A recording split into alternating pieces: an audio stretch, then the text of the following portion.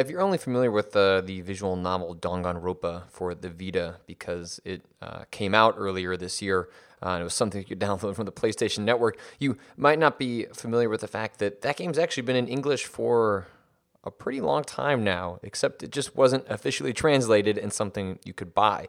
As it turns out, on the Something Awful forums, someone by the name of Oren Ronan has been translating that series, is in the midst of translating the second game and actually translated the first game. And he may not own up to it himself, but I have a strong suspicion that it's because of him and sort of championing Danganronpa as a really interesting game for folks who are fans of visual novels, that we actually got a proper English translation. So after I reviewed the game on the site, Oren actually got in touch to talk about his translation work, some of the differences between the updated script and the one that he worked on, talk a little bit about some of the cultural differences that I brought up in my review of the game, and well, just kind of generally talked about what it's like to translate a game from Japanese to English, even though you don't natively speak either one. It sounds like a challenge. Here's our conversation. The first thing I would ask is how you came into contact with all this, the game, I'm only kind of aware that there's, like an anime series and a lot of other stuff related to it, but why don't you walk me through how exactly you became involved with this series? Sure. So the game first came out on the PSP in 2010, November 2010, I think. And I was living in Japan at the time.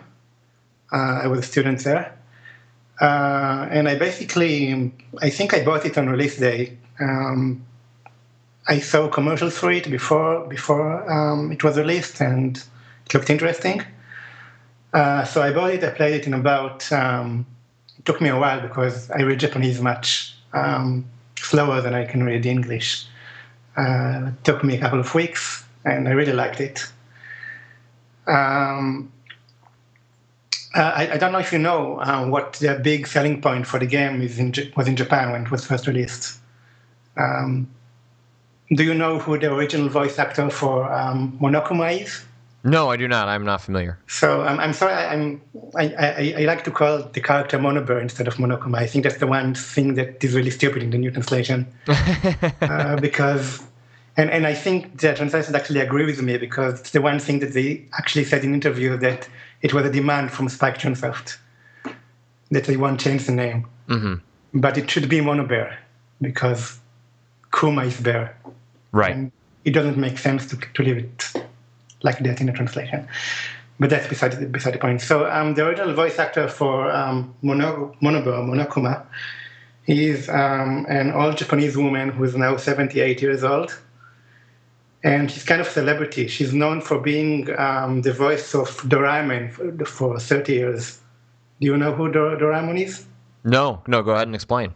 It's the Japanese Mickey Mouse, I guess. It's the blue cat robot thing. Oh, right, yeah. I'm familiar with the design. Yeah, very, very super famous character.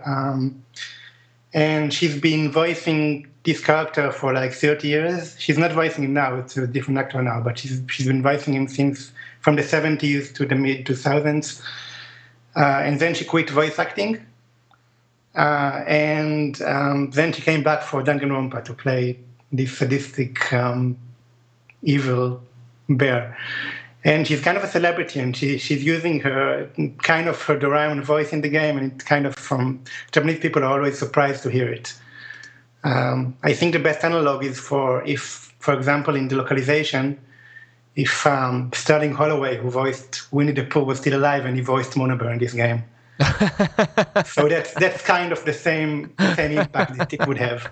I wish we could live in a world where that was true. Yeah, so it's just like it's a voice that's very Japanese people just hear Doraemon when they hear. It's very distinct. It sounds like something that It's a very different character. Doraemon is a children's character. It's very much Mickey Mouse, and suddenly she's playing this evil bear. So anyway, I played the game. I liked it. I left Japan in early 2011. What were you out there for?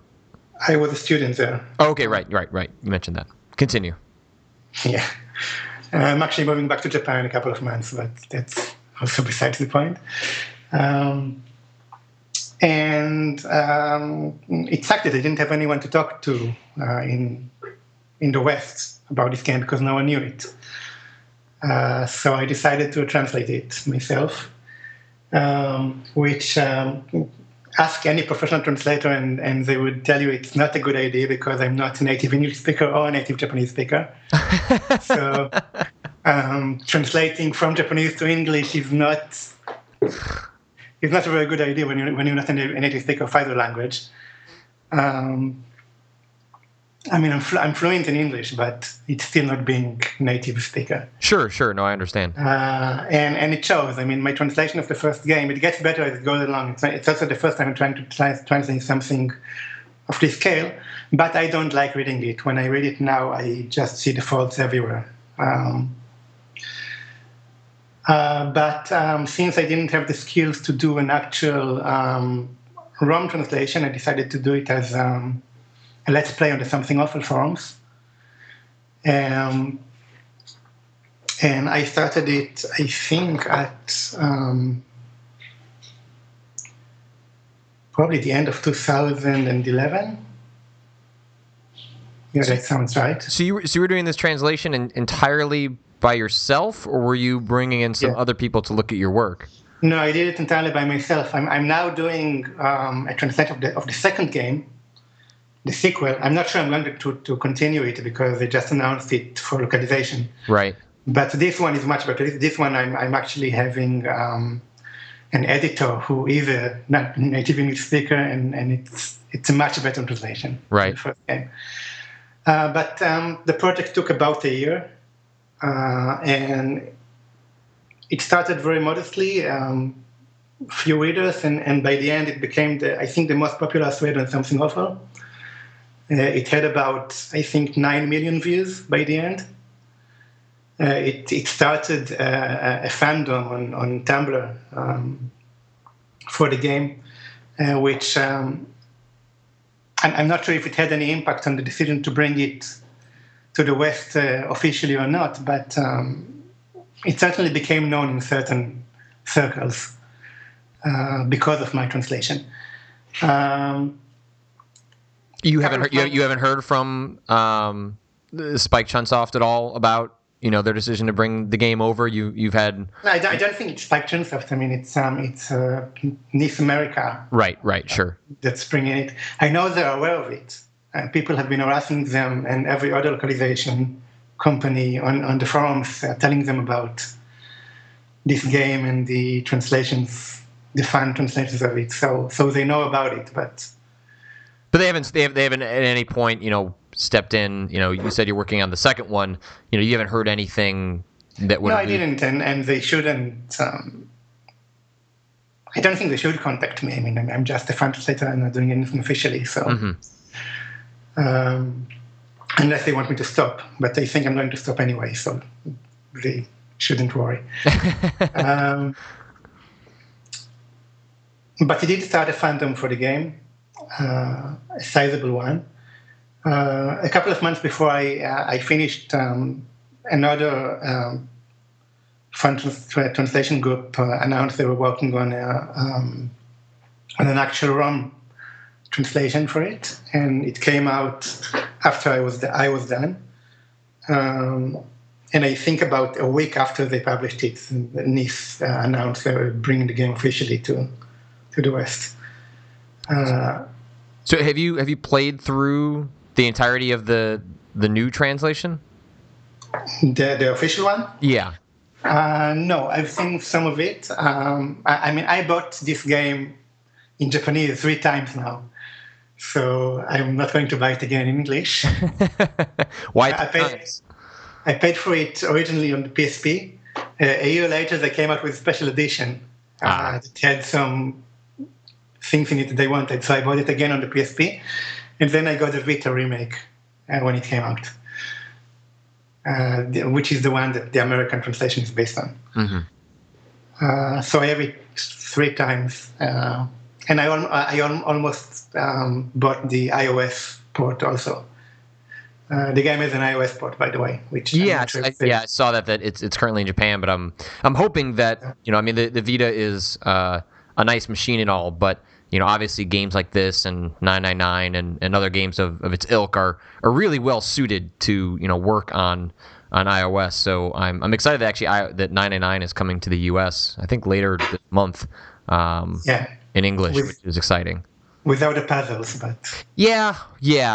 That's a separate conversation. I don't know how they're going to handle the big twist in the game without a second screen and the other stuff, but that's. I actually own the 999 novelization in Japanese. It's a novelization. They just write around it. Yeah. I'm just curious to see how they do that. But so what little you've seen of the new translation, do you have any sense of it? Like what do you make of it? I really like it.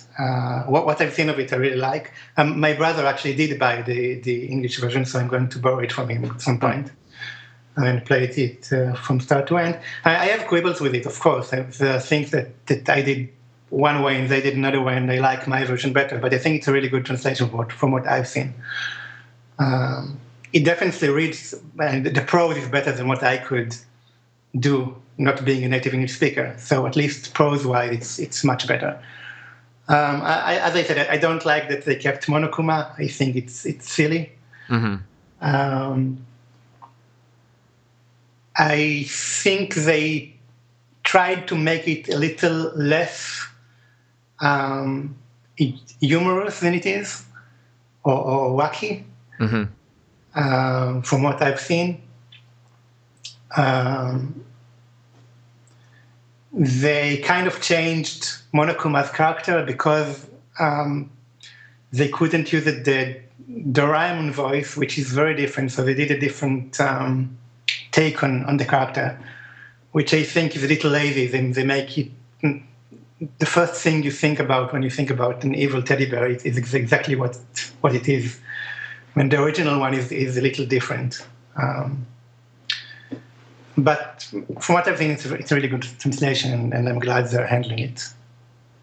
You mentioned in the email that you had sent before that there was you'd read through my review and there was a couple of things that I might find interesting. Did you want to bring up some of those?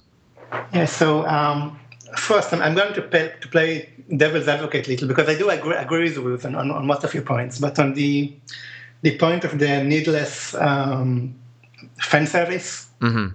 I find it interesting that you mentioned the Asahina underwear scene and the bath scene, but for example, you don't mention the fact that before the Asahina underwear scene, you have a CG of 2 very muscular men naked with only a towel on them. Sure.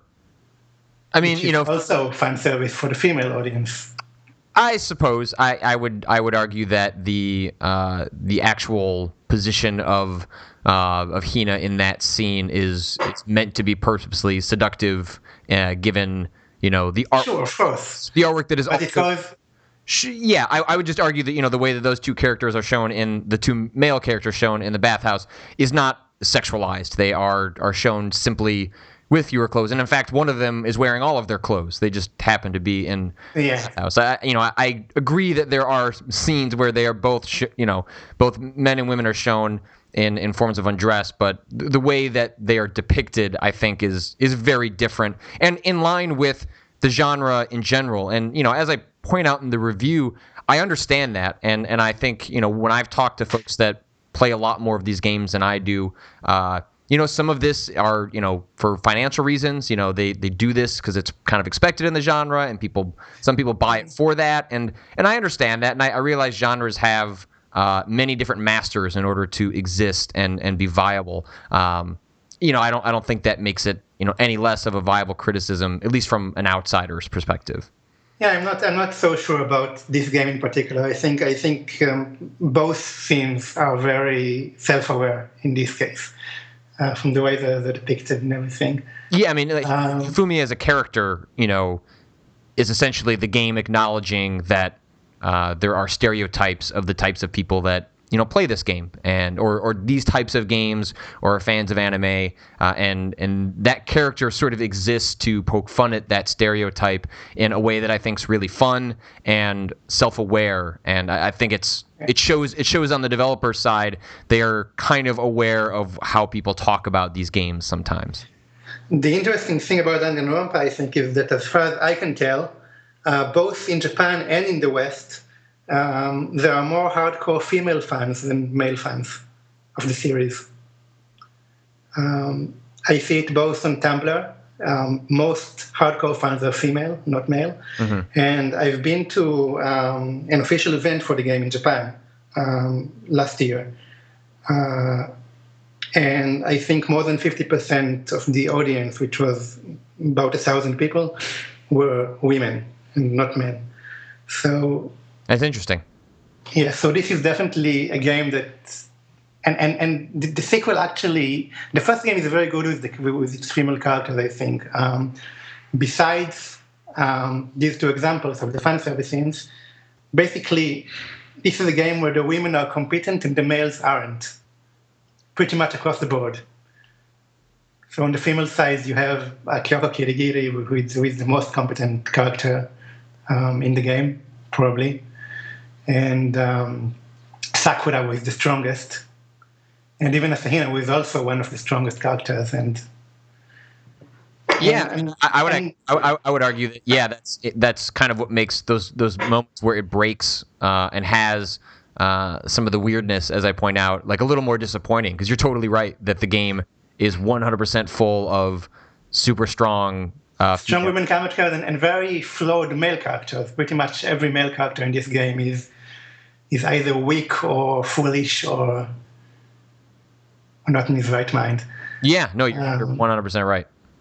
And even without these fan service scenes, even the way they dress the female characters is very dignified, I think. You see almost, except for Asahina, who, has big boobs. The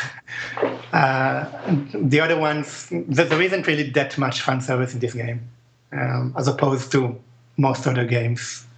I would definitely agree with you there. And that's why I mentioned the game as sort of like I think a really good entry point if you haven't played something like this. I think people. Part of the reason I played it and part of the reason I wrote a review was to try and, look at it from an outsider point of view, but also, try. I liked 999. I liked VLR quite a bit, and I liked this game as well. And I think it's just some of these little hang-ups that stop some people from ever even considering playing them, which I think is too bad because there is a lot about them to like that. You can get distracted by when you see these little bits that are a little more. Off-putting. Right. The second point I want to mention is what I think I wrote to you on Tumblr originally, which is this is a game that has quite a bit of satire that is, I think, completely lost in the Western audience. In much the same way that I find American satire lost in Japanese audience. Because, for example, Grand Theft Auto 5 sold very well in Japan.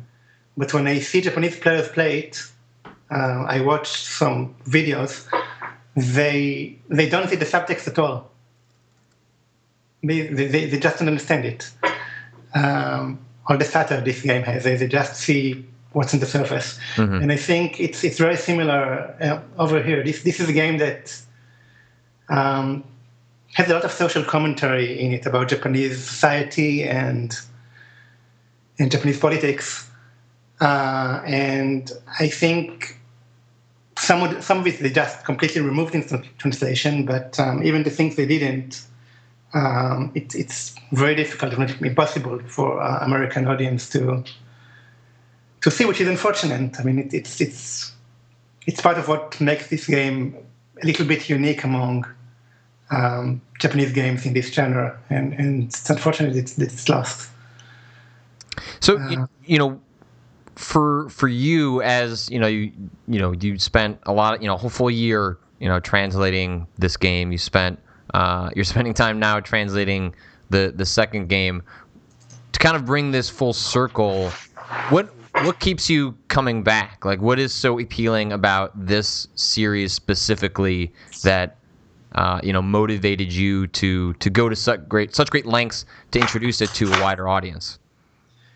I think it's really well written. It was developed kind of like an indie project inside Spike Chunsoft. They really didn't think it would be that successful. So the development staff really had pretty much free reign when they made the first game, and then it became a huge success in Japan. And it shows. As I said, social satire of the kind that you see in Danganronpa is not something you see in many other games. And the guy who wrote this game, his name is Katsutaka Kodaka. He's a really good writer, I think. I mean, his Japanese dialogue is pretty striking. The text, the prose, is just much better than you usually see in. I mean, you played VLR in 999, and I'm sure you know that sometimes the Japanese writers have a tendency to overwrite, to just repeat the same thing over and over and over again. And Danganronpa pretty much avoids it. There is almost no line of dialogue in the game that shouldn't be there, I think. There's always something funny going on, or a punch, or a good punchline, or something interesting the character is talking about. And you don't see that much in Japanese writing in visual novels. And I also took advantage that I was not making ROM hack, and I was pretty much translating on an internet forum, and I put in a lot of translation notes and cultural notes that you really can't do if you're translating an actual game. So I think I managed to convey some of these things I'm talking about in my translation. So if people wanted to seek some of this stuff out, because I imagine, even with the official translation, like you said, these sort of annotations about sort of the cultural touchstones, it's not something you can pull up in the game. Where can people check that out? So my Let's Play is available on the Let's Play archive at lparchive.org. And you can read it there. I mean, as I said before, I can't read it anymore because I find flaws with my texts. Sure. I myself got much better at translation as I went along, and it's difficult for me, but it is full of localization notes and cultural notes, and it may be interesting to read, even if you've played the official localization, I think. So if you do go to lparchive.org and search for Danganronpa, then you'll find an archive of my Let's Play. And it sounds like you've played, or know this genre, a little bit more in depth than I have. I've really only played a couple of games. If, both for myself and for other people, if they find games like this interesting, like, are there any others that you would recommend that you think people might like as well? So a real classic, Kamaitachi no Yoru, just came out in English on iOS a couple of months ago. Are you aware of it at all? I'm pretty sure people usually send me links on Twitter when some of these games come up that people think I might like, but I have not checked that one out yet. So I think it's called Banshee's Last something on iOS. It's from the translator who translated the Metal Gear Solid games. Banshee's Last Cry. Yeah, exactly.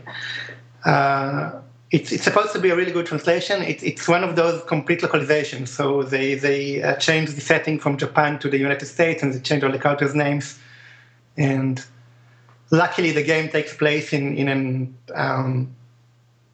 a little motel in the middle of a snowy mountain. So you can change it without changing too much. But it's one of the original sound novels.